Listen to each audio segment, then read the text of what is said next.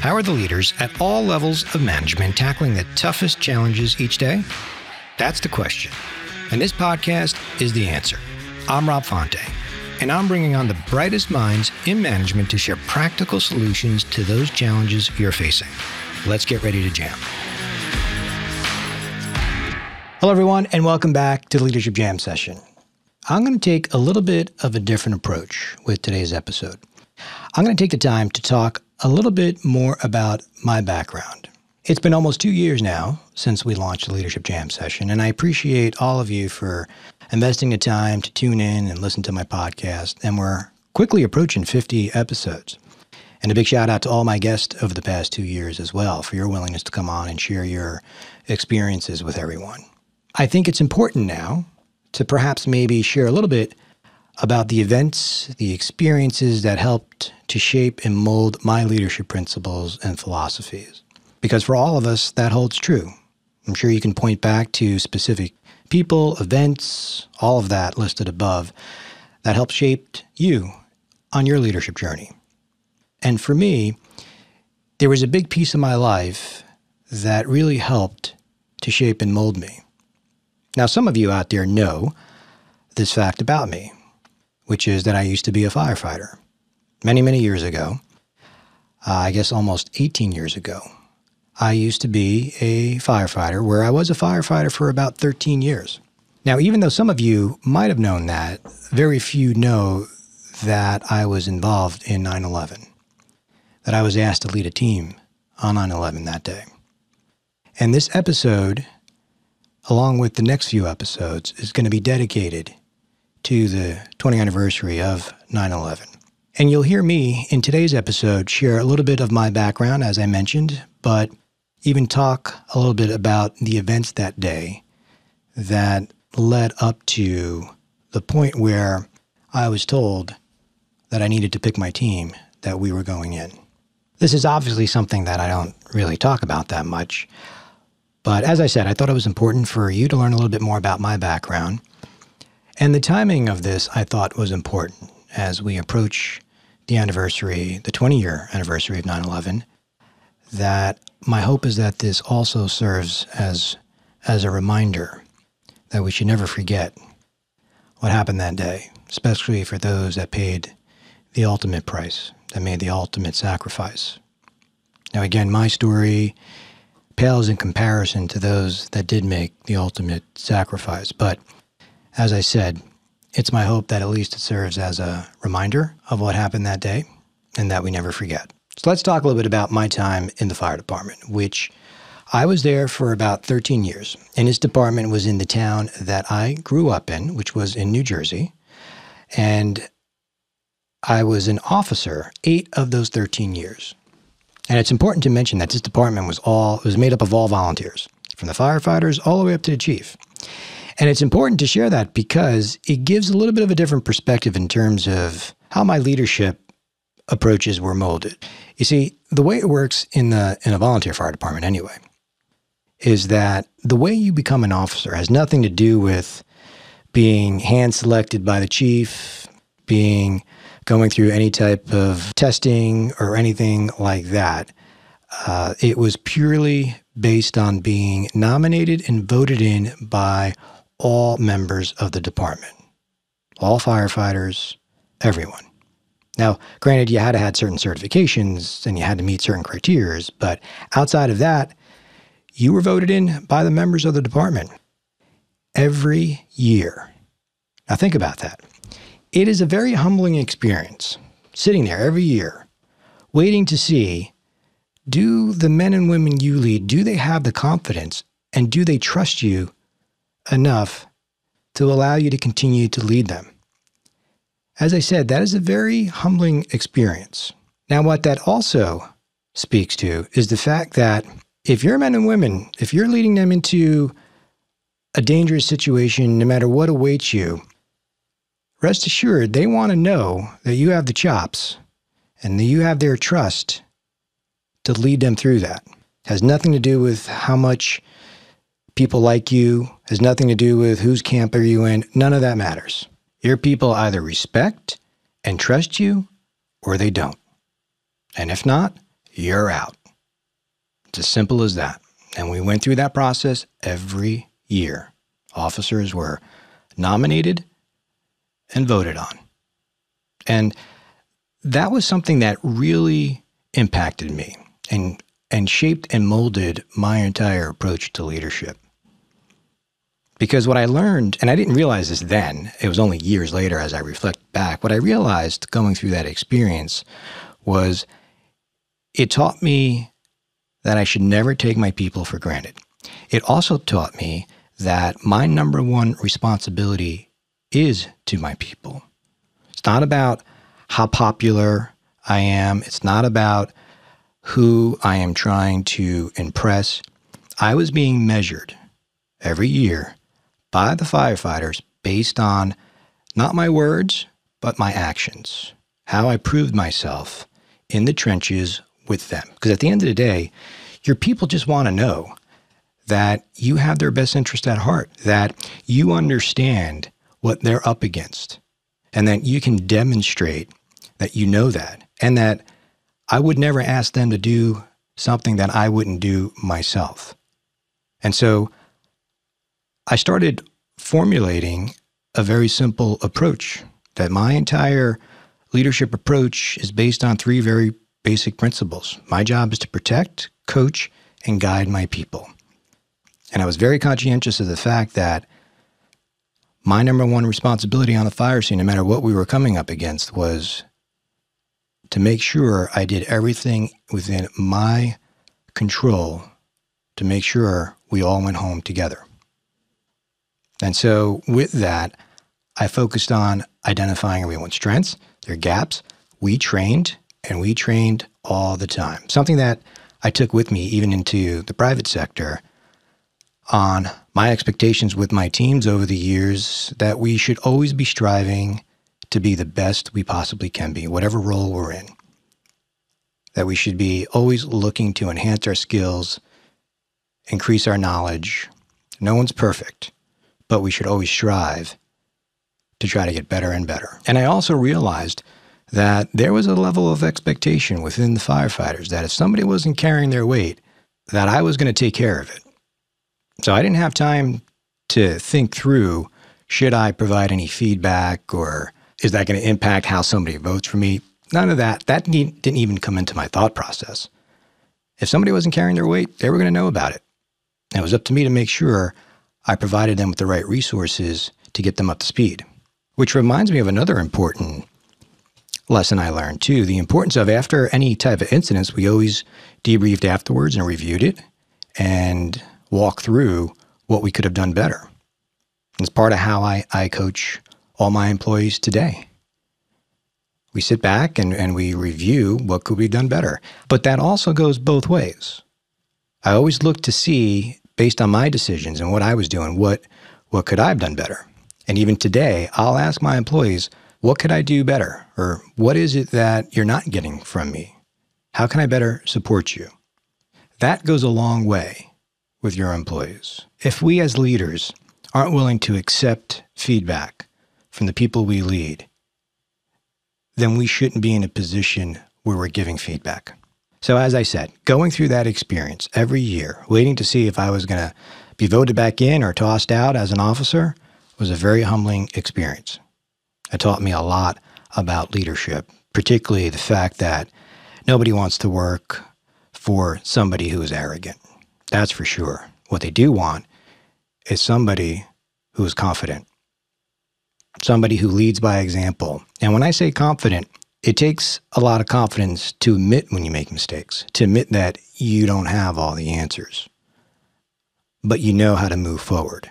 You know who to tap into. You know who on your team or outside your team, where to go to get the right solutions. So let's talk about where I was on 9/11.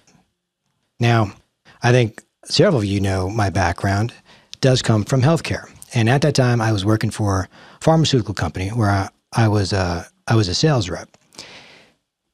And as I mentioned, I lived in New Jersey, but my territory was in Brooklyn.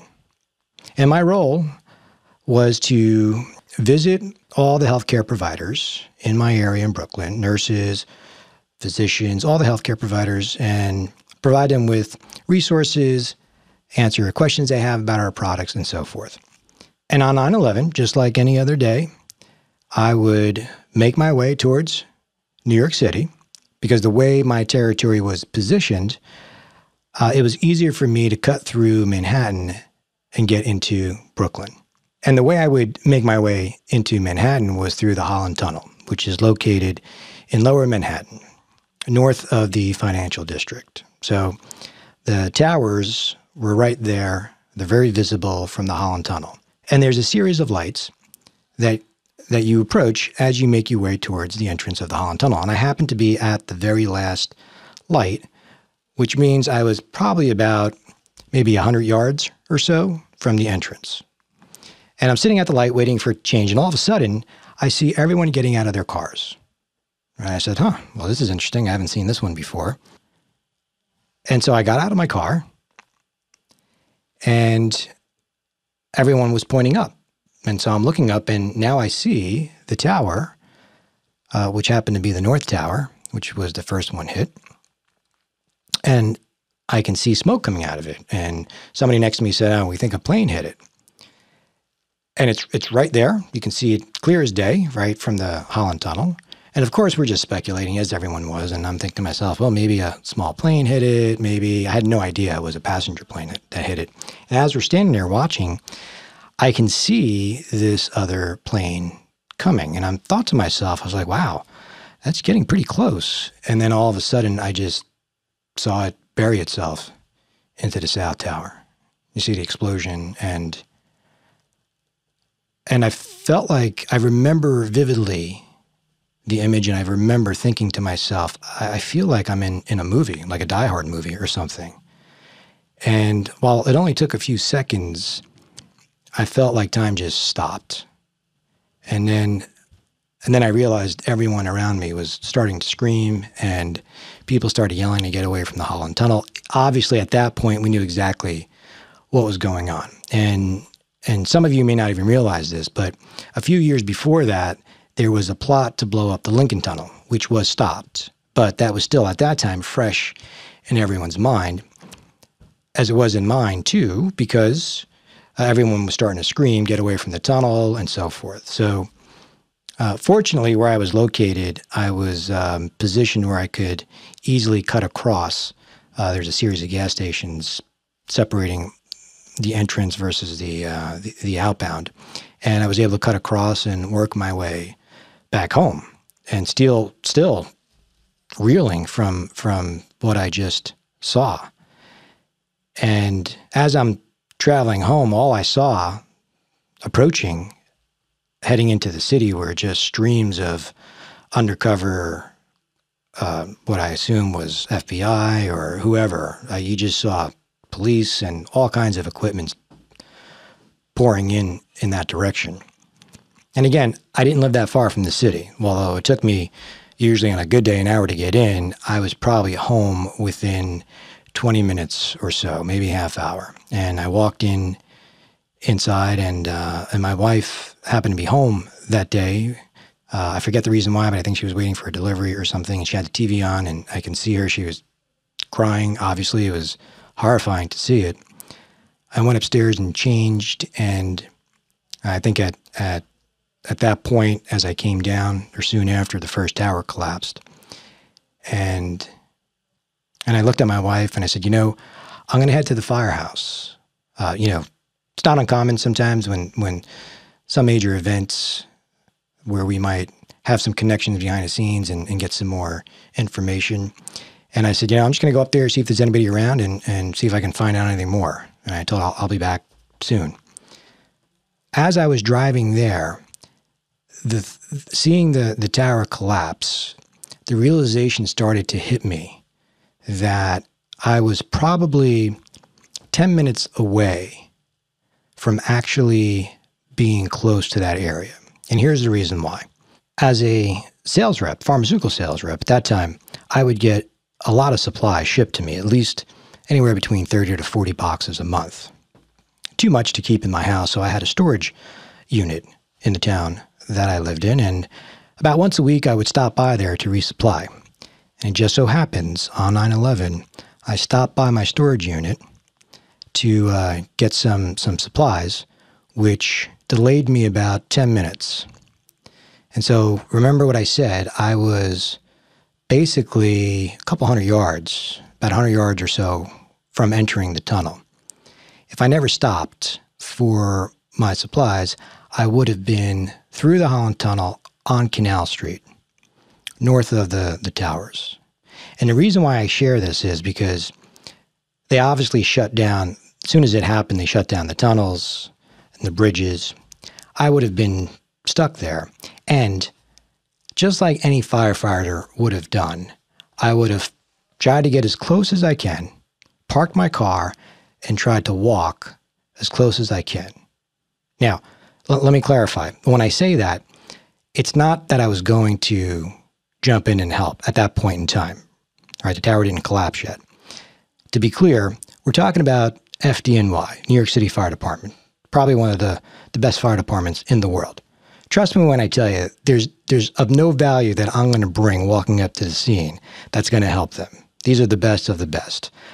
Any firefighter would have just walked up just to observe. Again, I'm someone who is very curious. I'm someone who likes to watch, observe, and learn from others. I would have gotten as close as I could just to watch to see how they approach this. Nothing more than that. And I would have gotten as close as I could. It's something that I used to think about quite often, obviously.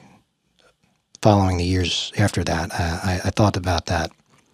I would think about that a lot. If I never stopped, I would have been down there without question. But as I pulled into the firehouse, into the parking lot, that thought quickly disappeared as I got out of my car and was met by the chief of the department, Lou Giordino, that walked up to me and said, "We just got the call. We're going in. I need you to pick your team. We're leaving in like 5 minutes."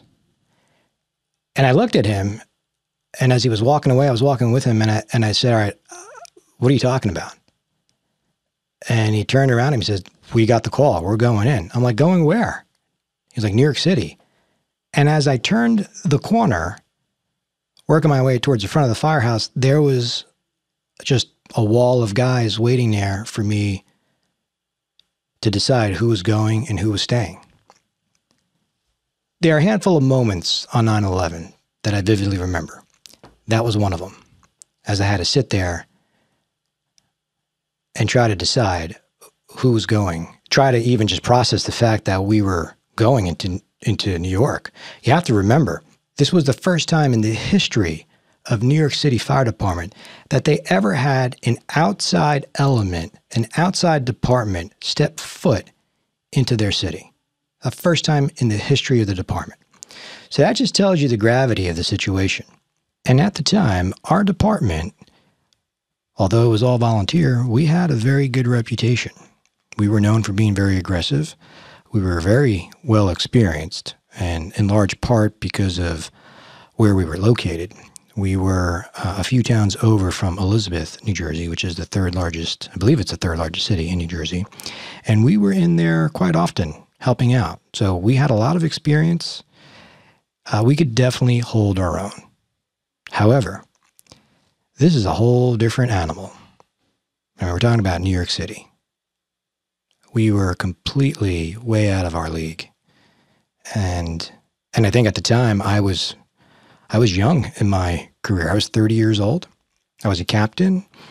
I believe I was an officer for 5 years, but still did not have the type of experience that you would find in a major city like New York. And I remember walking by each guy, trying to figure out who I was going to take, tapping the ones on the shoulder to get on the rig with me. And at that point, I wasn't even sure. I didn't even know where we were going. I had no idea. What I did know was that I'm asking guys to hop on a rig with me, knowing that hundreds of firefighters already perished. I remember my heart was just pounding.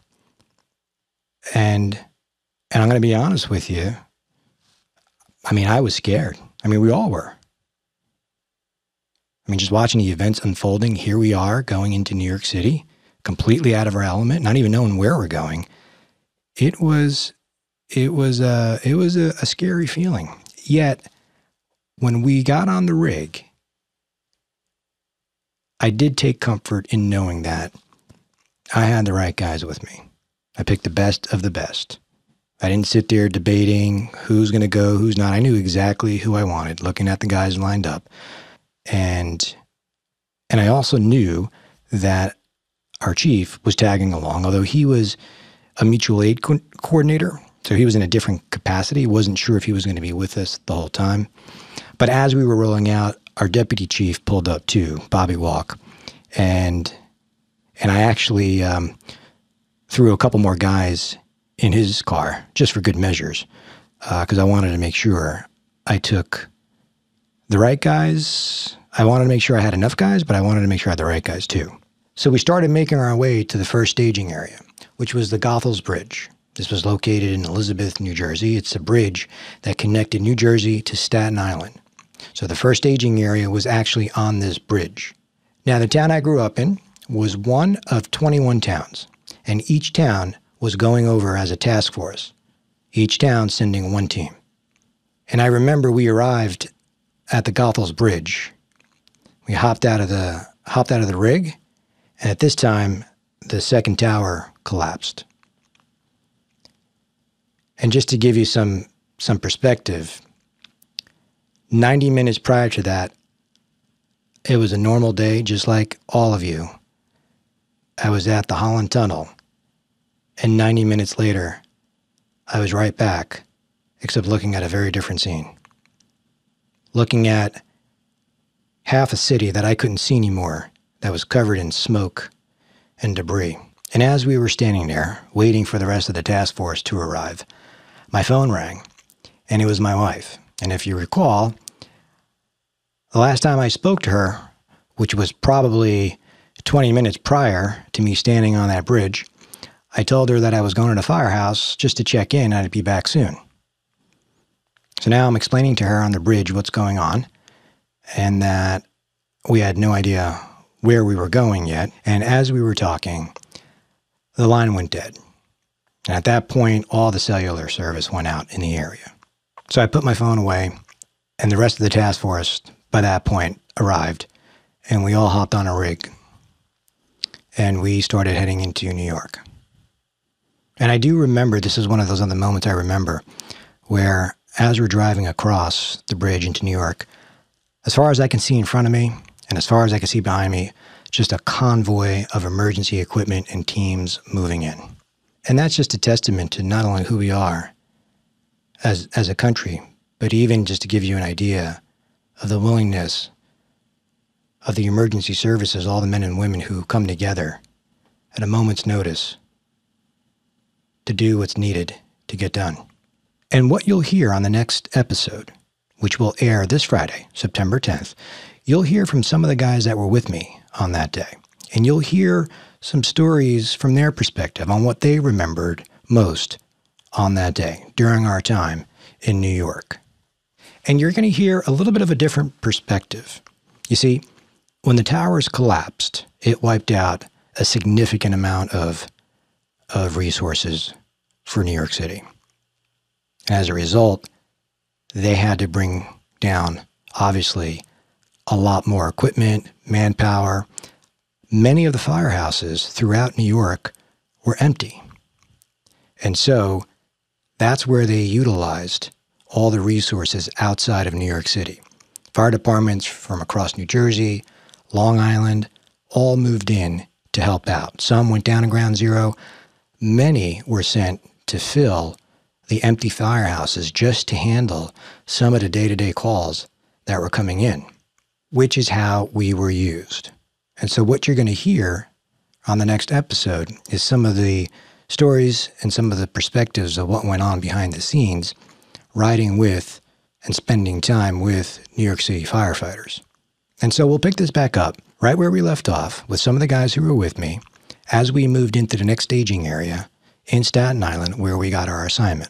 Thanks again for taking the time to hear a little bit more about my background and how it relates to 9/11. And we'll continue this discussion on the next episode, which will air this Friday, along with some of the firefighters who were with me, as we use our stories as a tribute to make sure we never forget what happened on 9/11. Thank you. Thanks so much for listening today. If you enjoyed this episode, be sure to share it with a friend or colleague who you think might also get some value from it. I'm Rob Fonte, and I'll see you on the next episode of the Leadership Jam Session podcast.